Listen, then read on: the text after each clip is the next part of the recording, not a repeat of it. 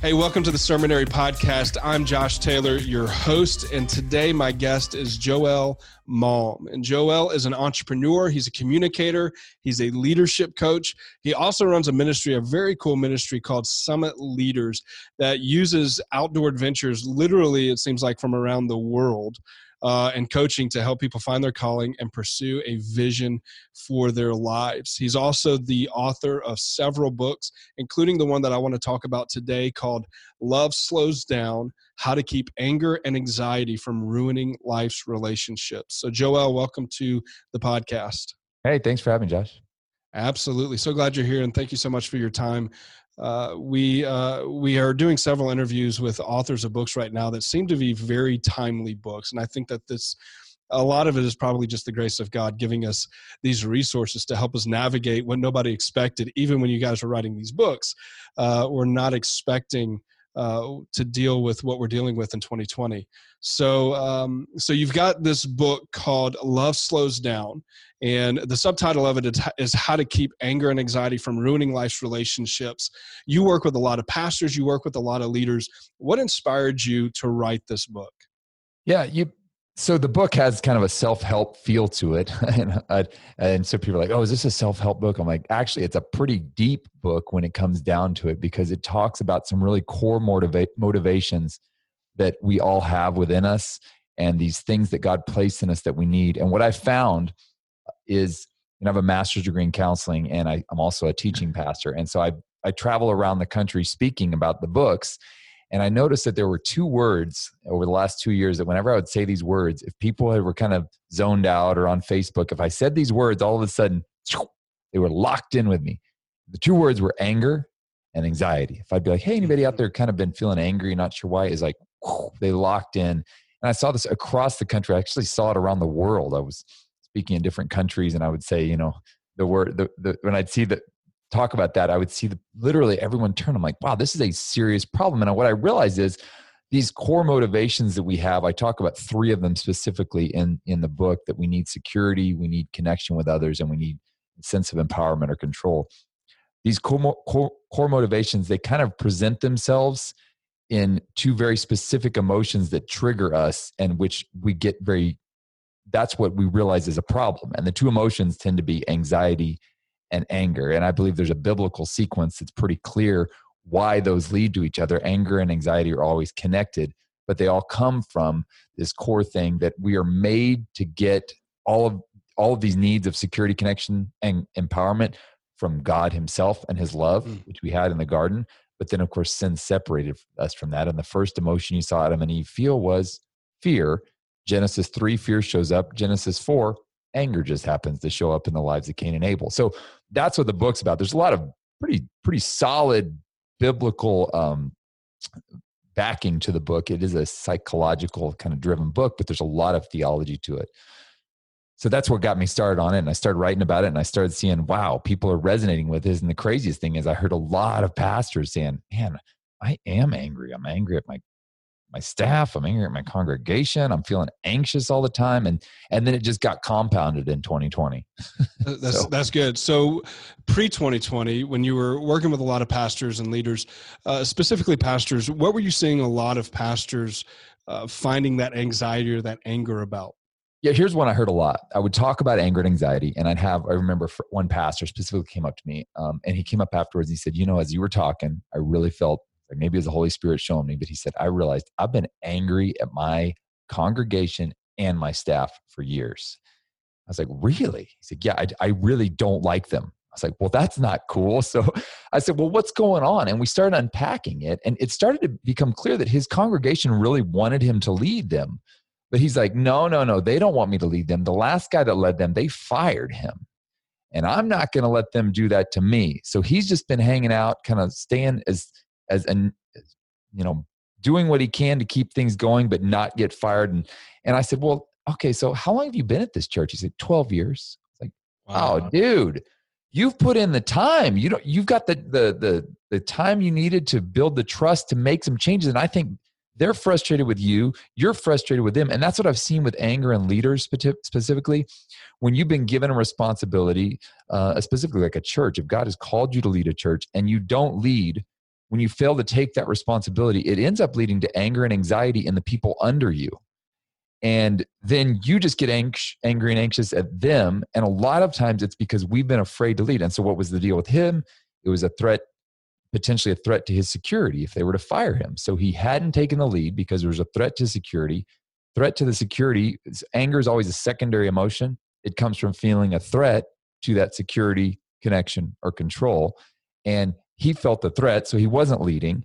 And that was what I saw a lot, because I see a lot of pastors, unfortunately, where it's like the pastor is just, and you know how this goes. It's like, well, if the pastor didn't do what we tell, we'll move him along. And, if the pastor moves the organ 1 inch past where we want, or if the pastor tries to bring drums in here, or whatever it is, now we've got the mask wars. If the pastor tries to make us wear a mask, we're voting him out. So there's a lot of fear associated with that. And then when you live in too much fear for too long, anxiety always leads to anger, and anger leads to hate, and hate leads to the dark side. So there you've got it. It's a little Star Wars reference. Yeah, absolutely. It never hurts to have a Star Wars reference. No, that's really good. And I think that we see this, and I know a lot of pastors that we work with deal with a lot of these different things, and they're almost leading with their heads down. And it's obviously it's near impossible to lead that way. And I think you're right when pastors do that, the folks that work with them and work under them begin to experience that bitterness, or they begin to experience that resentment, because you lose your credibility and your authority when you're not able to make the decisions that are the right decisions and they know are the right decisions, but you're leading out of fear. And it's obviously impossible really to lead out of fear like that and lead effectively. I think that we're moving into this age. Obviously, you wrote this book without a pandemic in mind, without knowing the racial tensions that were coming up, without knowing that we're coming up upon our most polarizing election in modern American history. And so as pastors add on these new stressors and they add on these new controversial issues, what are some of the things that you're seeing pastors, what are some of the battles that you're seeing them fight, and then how would you help them navigate those issues? Yeah, well, man, I feel for pastors. Just at our church this week, we had some folks that their church hadn't been open, and they started coming to our church, and their church opened. I was like, oh, thank goodness churches are starting to open again. Their church went. This week, I see them back at our church. I'm like, hey, what are you doing back here? Your church open. She's like, oh, yeah, but they're making us wear masks. I said, Pastor, I love you, but peace out. I ain't coming back until you lift the mask restriction. I'm like, wow, pastors have a hard job right now because you can't win. Yeah, there's no decision you can make that's going to make everybody happy. We know, we've seen that on a micro level. Think you're seeing it on a macro level right now. And the worst part is everybody just feels the need to vent it on social media. So you post, we're coming back, please wear masks to respect the vulnerable.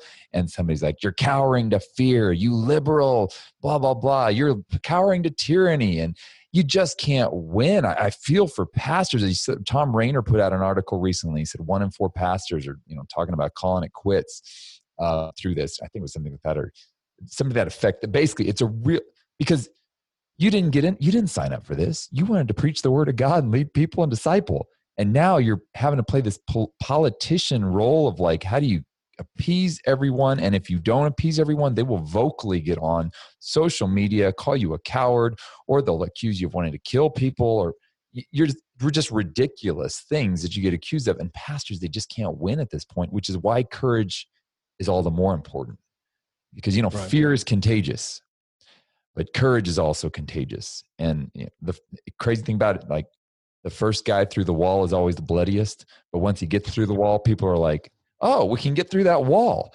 And what we need right now is people who are in tune with the Holy Spirit, listening to what the Holy Spirit is saying. Because here's the thing, every church is going to be unique. Every body is unique. Every expression of the body of Christ is unique. And if you have a congregation of highly vulnerable people, you probably shouldn't be opening. But I'm talking to a pastor over here who's got a call, like his oldest person in his church is 27. I'm like, you could probably take a little bit more risks over here opening up your church. And you have to get really creative, but first of all, the overwhelming tension that pastors feel right now, especially if you're just wanting to just serve and minister to people and preach the word, is you're having to navigate this very complicated situation, and you're trying to be wise, but you also don't want to cower in fear, and it's very tricky, which again depends on the Holy Spirit. But I would say this is one of the key things: is you have to make sure that your decisions are not being driven by fear. And fear looks reckless sometimes. I love something G.K. Chesterton says. He says, courage is almost a contradiction in terms. It's a strong desire to live accompanied by a willingness to die. A man who wants to basically break free in a battle must cut his way through the enemy to get home to his family. But he seems reckless until he's deemed courageous.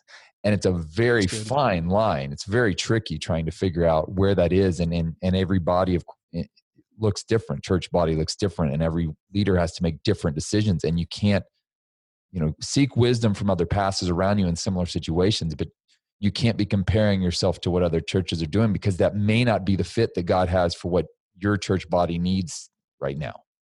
Yeah, I think that's so good, and that's one of the things that I talk to a lot of young pastors or guys. I teach a class that is preparing guys to become pastors, and one of the things that we talk about is just this vacuum of leadership that we've seen nationally or even worldwide especially since the pandemic, but even really before that.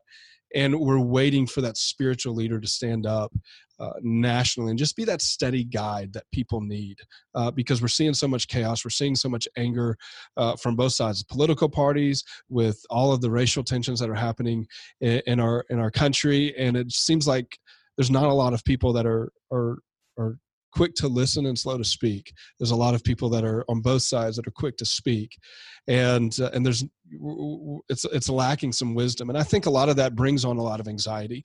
For me as a pastor, I dealt with a lot of anxiety.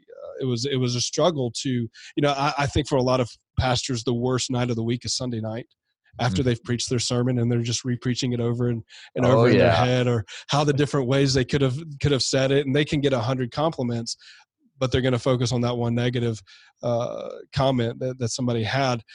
How do you practically, if you're a pastor, whether it's dealing with the anxiety that comes with preaching and us internalizing that anxiety a lot of times and not really speaking to anybody about it, or these big, huge current events that are happening in our world, and worried that we're not going to handle it or say the right thing, or say the thing that we're supposed to say, or something that we're going to say is going to come backfire on us? Because, we saw it even in Birmingham with just liking a simple tweet, cost a church its building, and there are negative consequences to any action that we take, which creates a lot of anxiety.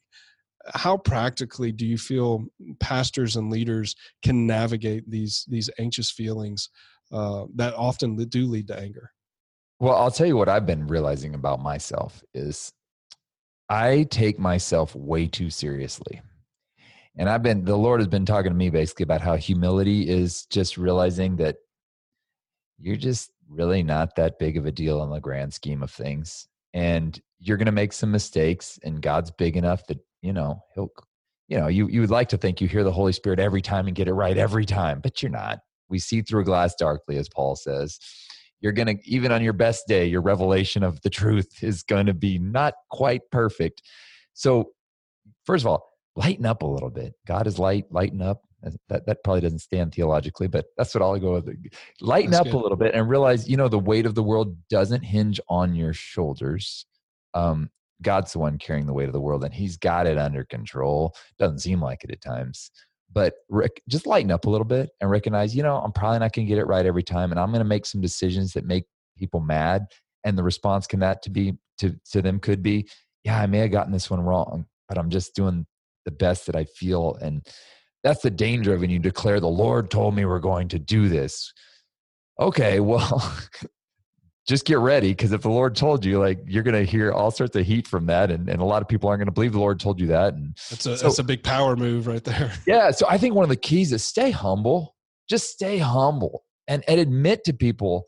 Everybody wants to, their pastor to know what's going on, right? And we feel this unexpected, this weight of I have to show them I know what's going on, that I'm hearing from the Lord. But hey, guys, I've never done this before. No pastor has ever done this before. Stay humble, admit the things you're struggling with. I don't think you necessarily need to seek a consensus, because if you're trying to seek a consensus, you'll never get one. But I do think you need to admit, hey, we're working through this as best as we can, and this is a great chance for all of us as a body to practice grace. because good. I'm probably not going to get it right. And here's the thing. I may make a decision and we pivot later because I go, oops, wrong decision. Please be flexible with me. But it requires expressing some vulnerability, I think, which a lot of times we pastors, there's a lot of affirmation that comes from getting up and boldly expositing the word or whatever. Here's the word of God. But realize we see through a glass darkly. So, man, stay humble. I might be wrong. Admit that to your congregation. Say, please be flexible with me as we're navigating this. I'm open to your input. And listen to your people and say, I may not necessarily do what you want, but I'm open to it because I believe God can speak wisdom through my congregate. So be open to that, and also be creative, which is, I think, part of humility. When you're willing to be creative, you'll step out and try some crazy stuff that may flop, and you may go, oh, that was a horrible idea. Hey, but you tried, right? And if you build a culture of that in your church where people are like, hey, we're going to try it. Let's try it. And if it doesn't work, we just, oh, okay, I guess that wasn't the Lord's will for us. Because again, we see through the glass darkly. Yeah. So you kind of, I think, expose that imposter syndrome that I think a lot of pastors deal with, and say, look, I think this is the right decision, but it might not be. And you kind of come out and be vulnerable at the beginning. And it's a lot easier to do that, I think, at the beginning than it is after the fact. Yes. Where you're having to kind of clean up a mess. Just go ahead and preface it and say, hey guys, we're gonna try this, and it may not work, but if it does, great. If it doesn't, we're gonna try something else, and you guys are giving a lot of great input on what we should do. And I think that does set you up for your second one of being able to be creative. That was one of the things that even when I served on staff as an executive pastor, we had kind of created that culture from the beginning. We had the luxury of planning the church. And so we were able to kind of create that culture at the beginning of just trying new things out. And if it flopped, there was a lot of grace there because people still trusted us. And that went a long way, rather than, we're going to do this and then we're going to be stubborn about it if it doesn't work. And double down. That's the big word now. Double down.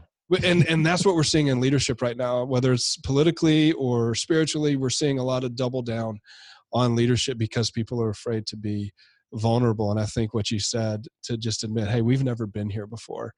And so we're it's such a cliche now, and it's like, we're going to navigate this together. But I mean, that's really what we're doing. And I think it gives the opportunity to create unity within your body as well. Yes. So that's really good. So what have been some of those things that you've seen churches or pastors do, either to create some of that creative moments? You threw out one before we started the show that I hadn't even thought about, and I've been working with a lot of pastors of how to deal with, masks or no masks. How do you communicate that? People get mad. They deal with a lot of trolls on the internet because people are being mad. So what are some of the creative ways that you have seen some of the pastors navigate some of these issues that we're dealing with? Well, I mean, I think the key to all of it is, again, staying humble with it, but also recognizing that I think everybody wants to get back to normal. And gosh, if anybody wants to get back to normal, I want to get back to normal. We need some sort of a normal, but recognizing that this has been a key moment here where things have turned, and it's going to look very different. I hate the term the new normal, but we'll just call it's going to look different than what we've seen before. And one of the real challenges that Jesus, he talked about, you don't pour new wine into old wineskins, otherwise they'll break. And I just see that so many times in churches. We get so rigid about, this is what it needs to look like. In the book, I compare it to, as a kid, I used to put toilet paper rolls over my eyes pretending they're binoculars, but they didn't help me see anything better. Actually, they limited my field of vision. And I think a lot of times we get these toilet paper rolls over our eyes of, this is what it looks like. This is what church needs to look like. This is what the kingdom of God looks like. And God's like, I am way bigger than your toilet paper rolls, man. And you need to take those off. And I know you had some expectations for your church this year, but it's going to look really different. And trust that even in the middle of this, God is working. But you've got to stay flexible with that. And the flexibility thing, man, we've known churches, they're not flexible. I talk about in the book, there was a church down the street from us, that one time it was the going Baptist church in our town. Like, it was booming. they were sitting on millions of dollars of real estate, but the church started to dwindle and dwindle, and they'd get a pastor, and the older folks didn't like that pastor, so they'd run him off, and the church would dwindle and shrink a little bit more. Finally, it came to the point where they had to decide, are we going to pay for our utilities, or are we going to have a pastor? And they voted to get rid of the pastor so they could pay their utilities. Wow. And I'm like, guys, they're sitting multiple acres. I mean, they had millions of dollars of real estate, and they knew it. And I said, why don't you just sell the land, build yourself a little place out in the country, get the kind of pastor you want. You could have enough money sitting in the bank to pay his salary till y'all all die. But, oh no, but my son was raised in that Sunday school class over there. And you get hung up on the shell of what was rather than the heart of what was. And I think that's where we're going to have to be careful right now, because it could get really easy to get hung up on the shell of, but our building, we've always met in a building. Well, we're going to have to be flexible for a while. We definitely do need to come apart. Don't forsake the assembling yourselves together. And I don't think he was referring to Zoom. There is something that happens in person, but we're going to have to realize that it's the shell. Don't hang on to the shell. Hang on to the heart of it, which is tricky to navigate. That's going to require discernment from the Holy Spirit on what does that look like? Are we hanging on to the shell over here, or is this the heart of it? And that's where it gets crazy, because I was talking to a guy yesterday, and his church is, literally, one group of people said, well, we don't want to meet for church with masks on, and the church is requiring masks. So there's one guy who leads a small group. He said, everybody come over to my house, those who don't want to wear a mask, and we'll watch the live stream at my house together. Well, he started doing that, and the pastor found out about it, and he said, they're starting another church. And so now they're like spiritually rebuking this guy, trying to bring him back in the fold for his rebellion. And I'm like, the dude just doesn't wear a mask, and a bunch of people don't. This is the first of your multi-site campus. That's right. I'm like, you've started a multi-site with a very ambitious fellow who came up with a creative idea. But in his mind, in the shell is, no, anytime people don't meet under the meeting, they were listening to his preaching too, which is the funny part. It's like, no, if they're not in the room with us, they are in rebellion against the church. And so they're trying to bring church discipline on a dude for trying to get creative. And I'm like, come on, guys, let's chill out a little bit here. But that's where we get hung up on when we get so stuck on the shell. It's that old wineskin. This is the way it has to be. And just like, yo, I got some living wine here that expands. You better be flexible if you want to be part of this next move. We pastors, I think we can often be guilty of the things that we get angry with our congregation about doing. Whether it's territorial or hanging on to these sacred cows. Well, look, to wrap up, I know that we have a lot of pastors that are dealing with a lot of the stress that's coming along with what 2020 has brought us. But even before that, there were a lot of things that they had to navigate. What would be the top 3 things that you would say to pastors who are either dealing with some real anxiety, maybe to the point where they're just ready to give up, or they're dealing with anger? What would be the top 3 things that they should probably do today? So I'll go in reverse there. The first thing is, until I talk about in the book, you must consult your anger. It's like your own personal consultant, because what anger does is it reveals areas of your life where you've been looking for security, connection, or control apart from God's love. As soon as you find yourself getting angry, it's because you feel a threat to your security, connection, or control, and only God's love can give you the fulfillment of that. Your perfect church, your perfect marriage, your perfect spouse, your perfect kids, your great job, the people you know, who you know, what you know, will never bring that fulfillment. And we know that as pastors, but man, it's such a subtle thing that seeps in. So consult that anger and say, what is this anger telling me about what I haven't surrendered to God? Then go a step further back and say, what is my anxiety showing about what I haven't surrendered to God? My security, my connection. Am I afraid when I stand up and preach the word to people that people are going to give me backlash? Am I afraid when I make the no mask rule that people are going to give me? Are you living out of the fear of what people are going to say? Because if that's where you're living out of, you're going to become a King Saul, and it's not going to go well. That got him in big trouble. King Saul did. So you've got to go back to with the anxiety. And that's what I think the book is really helpful in labeling it, because most of the time our anxiety and anger all come from the same source. And a lot of it has to do with our personalities. Some of it has to do with our upbringing. So there's the security, the connection, the control. And when you start to recognize where you're sensitive and where you're prone to lean on your own understanding and how to get it rather than to lean into God, mine is control. Whenever I feel myself getting uptight or angry, it's always because something's threatening my control, and I've been trying to take it back. I'm gonna, by the sheer force of my personality, I'm gonna figure out how to control this thing, and it never goes well. It always leads to anxiety, which ultimately leads to anger. So that's the thing I always have to surrender to God. God, I am not in control here. I'm in control of my mindset, my actions here, but I'm not in control of the ultimate outcome. And you have to surrender that to the Lord. It always comes back to surrender, surrender, surrender. I love what A.W. Tozer says. He says, the essence of surrender is getting out of God's way so that he can do through in you what he wants to do through you. So you just got to get out of God's way and surrender all that stuff that you need, security, connection, and control, but realize that it's found in God, and that anxiety you're feeling is only going to be driven out by God's perfect love. Anxiety is a strong emotion, and we're emotional beings that make rational decisions to back up the emotional decision we've already made. And the only thing that drives out that strong emotion of fear, and fear is oftentimes irrational, and the only way you're going to drive it out is by something stronger, and only God's love is the most powerful force in the universe. It drives out that fear so that we can walk in perfect love with those around us. And that perfect love looks different. Jesus knows what your people need, and you've got to be the one who's listening for specifically what the people you're shepherding and your family need. So that's what I would encourage you to do. So one is consult the anger. Yeah. Go back and consult the anger. What would you say after that, once they've done that? Consult the anger and then face your fear. Yeah, face the fear. And fear has so many faces I talk about in the book. Fear sometimes shows up as checking out, just wanting to binge watch Netflix. For a lot of pastors I've been seeing lately,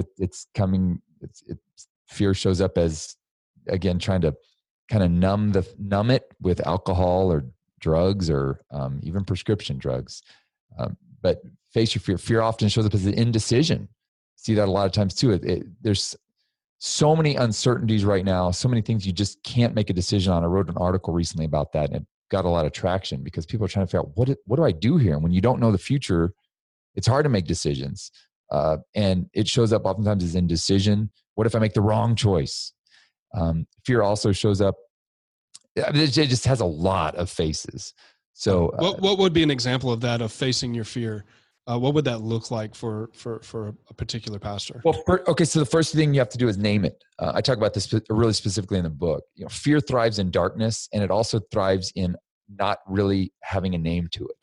So there's kind of this nameless thing that sits under the surface in us, and we don't know what it is. Like, what is it? With that pastor, we figured out the thing he really was afraid of that was driving everything is, what if I upset the powers that be and they fire me? And that was his thing. So you got to dig down and name the fear, because if fear thrives in darkness, and the problem with it is it gets bigger in darkness. And so what you have to do is you have to name it. And the crazy thing is, oftentimes just the action of naming it, saying, I am afraid I'm going to get fired. I am afraid of the backlash I'm going to get from people on social media. I am afraid of getting coronavirus, whatever it is. All of a sudden, sometimes when you name it, it just loses its power right there, because fear thrives in darkness. And when it's exposed to light, you go, oh, okay. So name it. But then here's the thing you have to do. Fear does not go away. Fear will not just go away on its own. It has to be attacked. And fear is like, what you have to do is you have to move toward the thing you fear in small steps.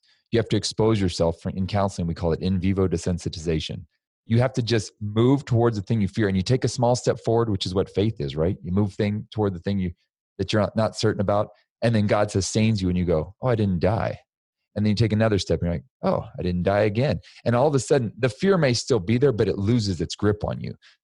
Fear has some health. There is a healthy fear, right? The fear of the Lord is the beginning of wisdom, but unhealthy fear is one that keeps you from moving forward into what God has for you. So when you facing fear starts with identifying, what is it? Name the thing you're afraid of. And it may be multiple things. And then you've got to pray, seek guidance and wisdom, but then move towards it. It's like an inoculation. When I went to the Amazon and I had to get a yellow fever shot, scared the heck out of me. They actually had to put yellow fever in my body, and my body took it in small doses, and then it built immunity to it. And then for 6 months, because of that, my body had fought off yellow fever. It was strong. And, life doesn't get easier. We have to get stronger. And the beautiful thing is God made us to get stronger. He made us to get stronger by walking in faith and building our confidence. Fear and faith aren't opposites. Fear is just faith in your worry.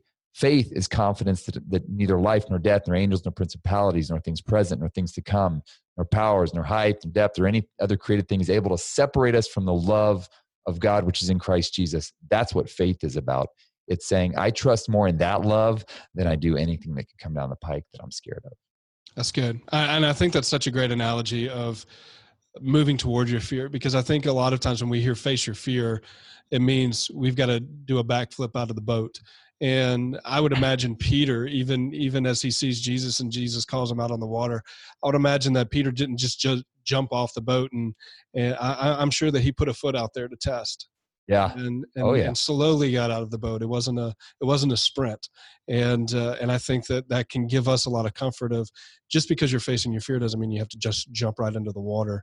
You just move towards it and build up. It's like when you get into a cold pool, the slower you get in there, the more your body will get used to it.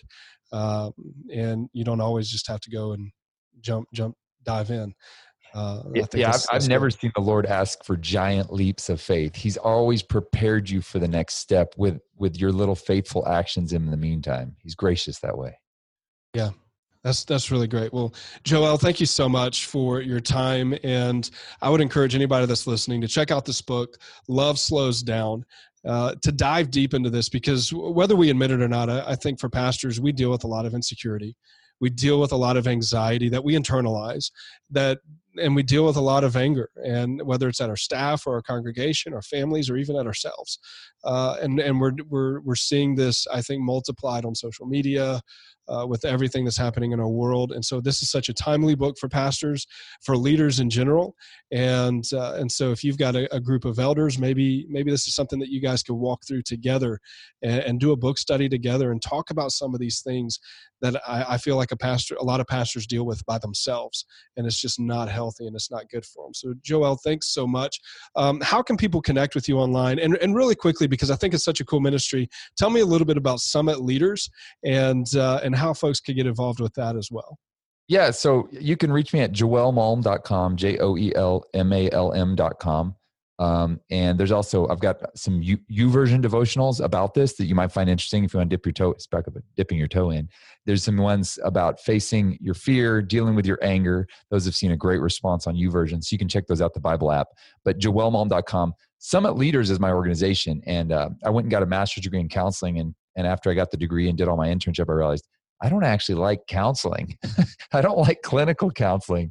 So what I started to do is I realized what I do like is I like the change of perspective that comes when you go out in the outdoors. In fact, my friend Mark Batterson, he's been on several trips with me, and he said, he nailed it this way. He said, change of pace plus change of place equals change of perspective. And I was like, that's it. I'm stealing that, Mark. That's exactly what happens on our trips. It's just getting out, changing up the dynamic of your life, getting in a new environment. And all of a sudden, God opens up your eyes to things that you've usually been right in front of you, but you just got so stuck where you were. So that's what we do with our outdoor ventures. We go climb Kilimanjaro, hike the Inca Trail to Machu Picchu, raft Grand Canyon, things like that.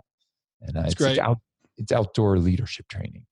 Yeah, so that sounds like something, for leaders or pastors would be a great opportunity. If a church wants to gift a pastor something, that could be a great experience for a pastor. Oh yeah, just up his leadership game, deal with a lot of the things that he feels like might be holding him back.